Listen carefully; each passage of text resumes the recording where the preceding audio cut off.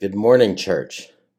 This morning, as we look into the scripture in Romans, we get three things. But my question is this: how many of you have ever been guilt tripped into doing something you probably wouldn't have done without the guilt?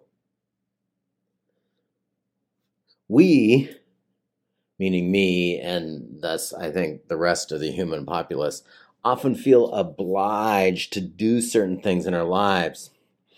And often the thing that makes us feel obliged is some sort of guilt that has been applied to us, or an attempt to guilt trip us into doing something. But this is not the way of Christ. It's not the way. So this morning, let's read the text in Romans that we're going to do, and then I'll go in and talk about this. Okay, so there are three I ams in the later section of this. I will point them back out. So this is Romans 8 through 17.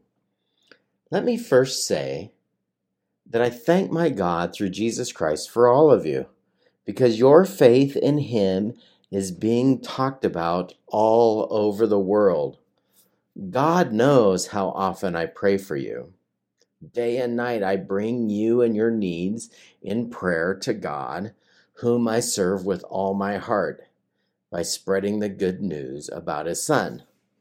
One of the things I always pray for is the opportunity, God willing, to come at last to see you. For I long to visit you, so I can bring you some spiritual gift that will help you grow strong in the Lord. When we get together, I want to encourage you in your faith, but I also want to be encouraged by yours. I want you to know, dear brothers and sisters, that I plan to visit you many times, but I was prevented until now. I want to work among you and see spiritual fruit, just as I have seen among other Gentiles. For I have a great sense of obligation. There's the first I am that we're going to talk about today. For I have a great sense of obligation to people in both the civilized world and the rest of the world, to the educated and the uneducated alike. So I'm eager, there's the second one, so I'm eager to come to you in Rome, too, to preach the good news. Here's the third one. For I am not ashamed of this good news about Christ.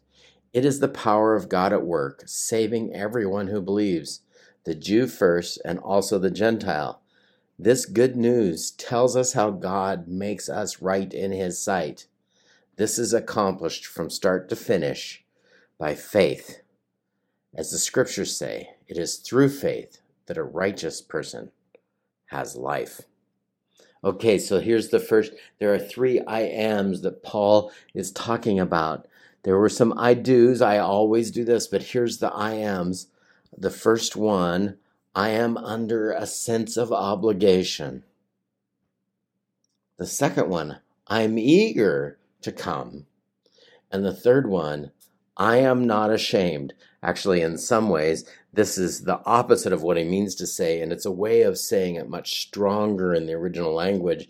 It's not only that he's not ashamed, he is downright excited about the gospel of Christ. But let's talk about the last one first, because that I am not ashamed of the gospel. It is the power for salvation, because it brings with it the righteousness of God from faith for faith. That's the way the Greek, the dikasune gototheo, that's the righteousness of God, which we often think when we hear the righteousness of God, we hear literally that God is righteous from the throne judging, that this is how he judges.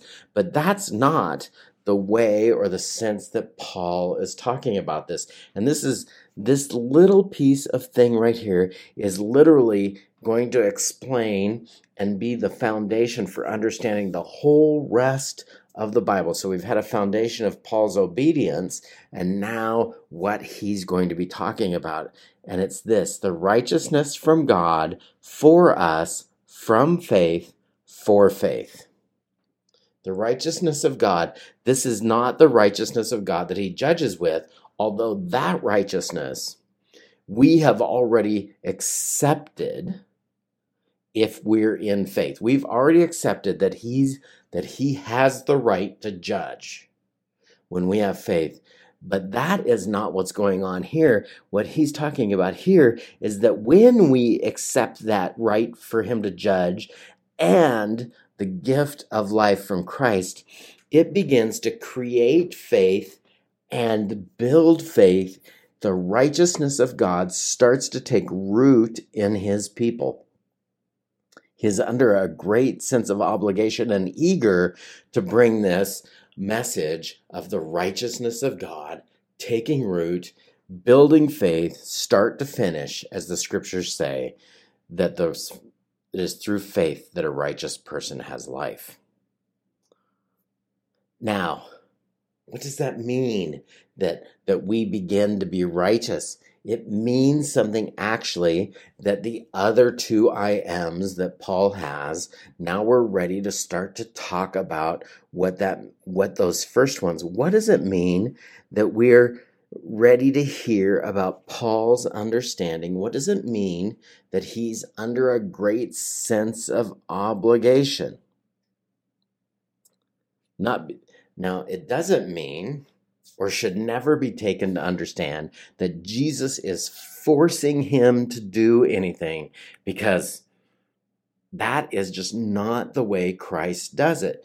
The way Christ begins to work and grow in us the character of God, the righteousness of God, that's the source of the righteousness. The righteousness of God comes and it builds our faith and grows within our faith, that is taking on the character of God, and thus we begin to live out the very thing that Paul is talking about when we see him again in a different place in Philippians 2. This is what he says there. Is there any encouragement from belonging to Christ? Any comfort from his love? Any fellowship in the Spirit? Are your hearts tender and compassionate? Then make me truly happy by agreeing wholeheartedly with each other, loving one another, and working together with one mind and purpose. Do you see that? That's not a guilt-tripped faith. That's not what's being done. Our families might do that on this Mother's Day. Sometimes our mothers might have done that. But that is not the way of Christ. The way of Christ is this. Don't be selfish. Don't try to impress others. Be humble, thinking of others as better than yourselves. Don't look out only for your own interests, but take an interest in their needs too. You must have the same attitude that Christ Jesus had. That's the righteousness from God, from faith, for faith, from faith.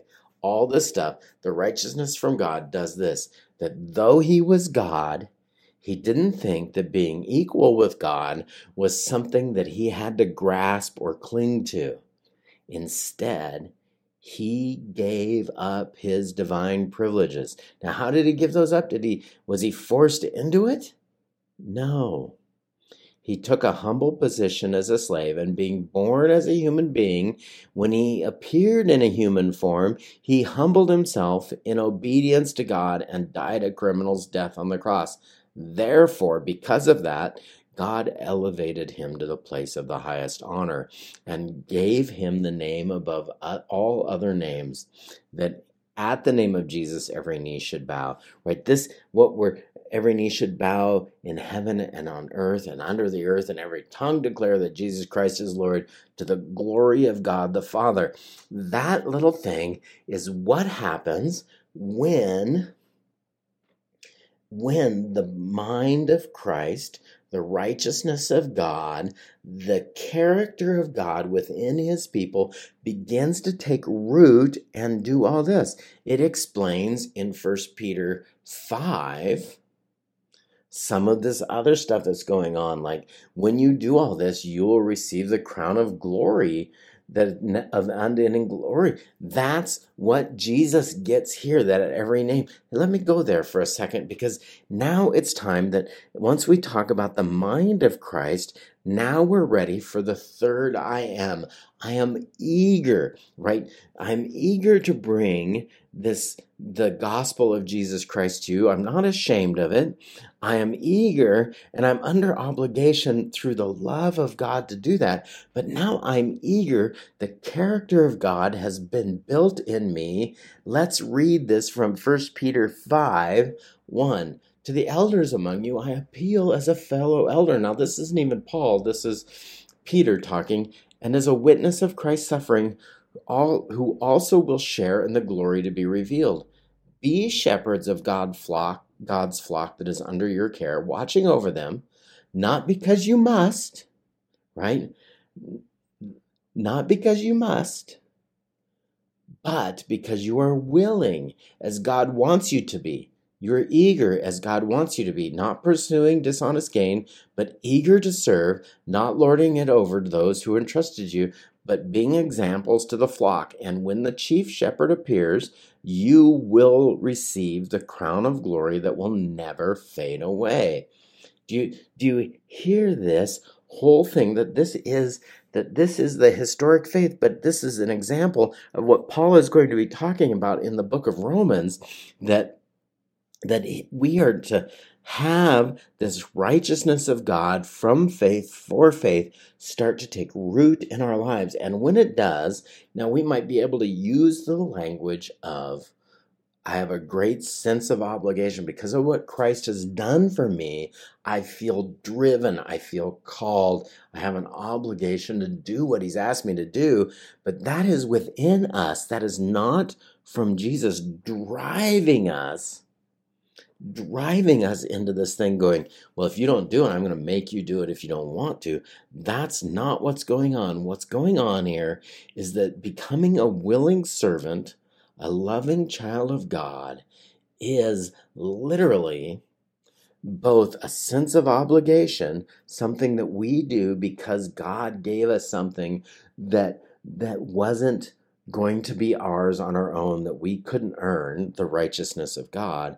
But that righteousness of God then builds in us a desire and a character that serves Jesus in the way that is best, that we're shaped for, that we're called to do. And so there's this sense of obligation, but not through guilt, but righteousness, the character of God inside of us, the mind of Christ, the character of God, the righteousness from faith for faith, the righteousness that comes from God to those who've accepted this faith. I am not ashamed of the gospel for Jesus Christ, who has the power of salvation. That's the language there, the power of salvation.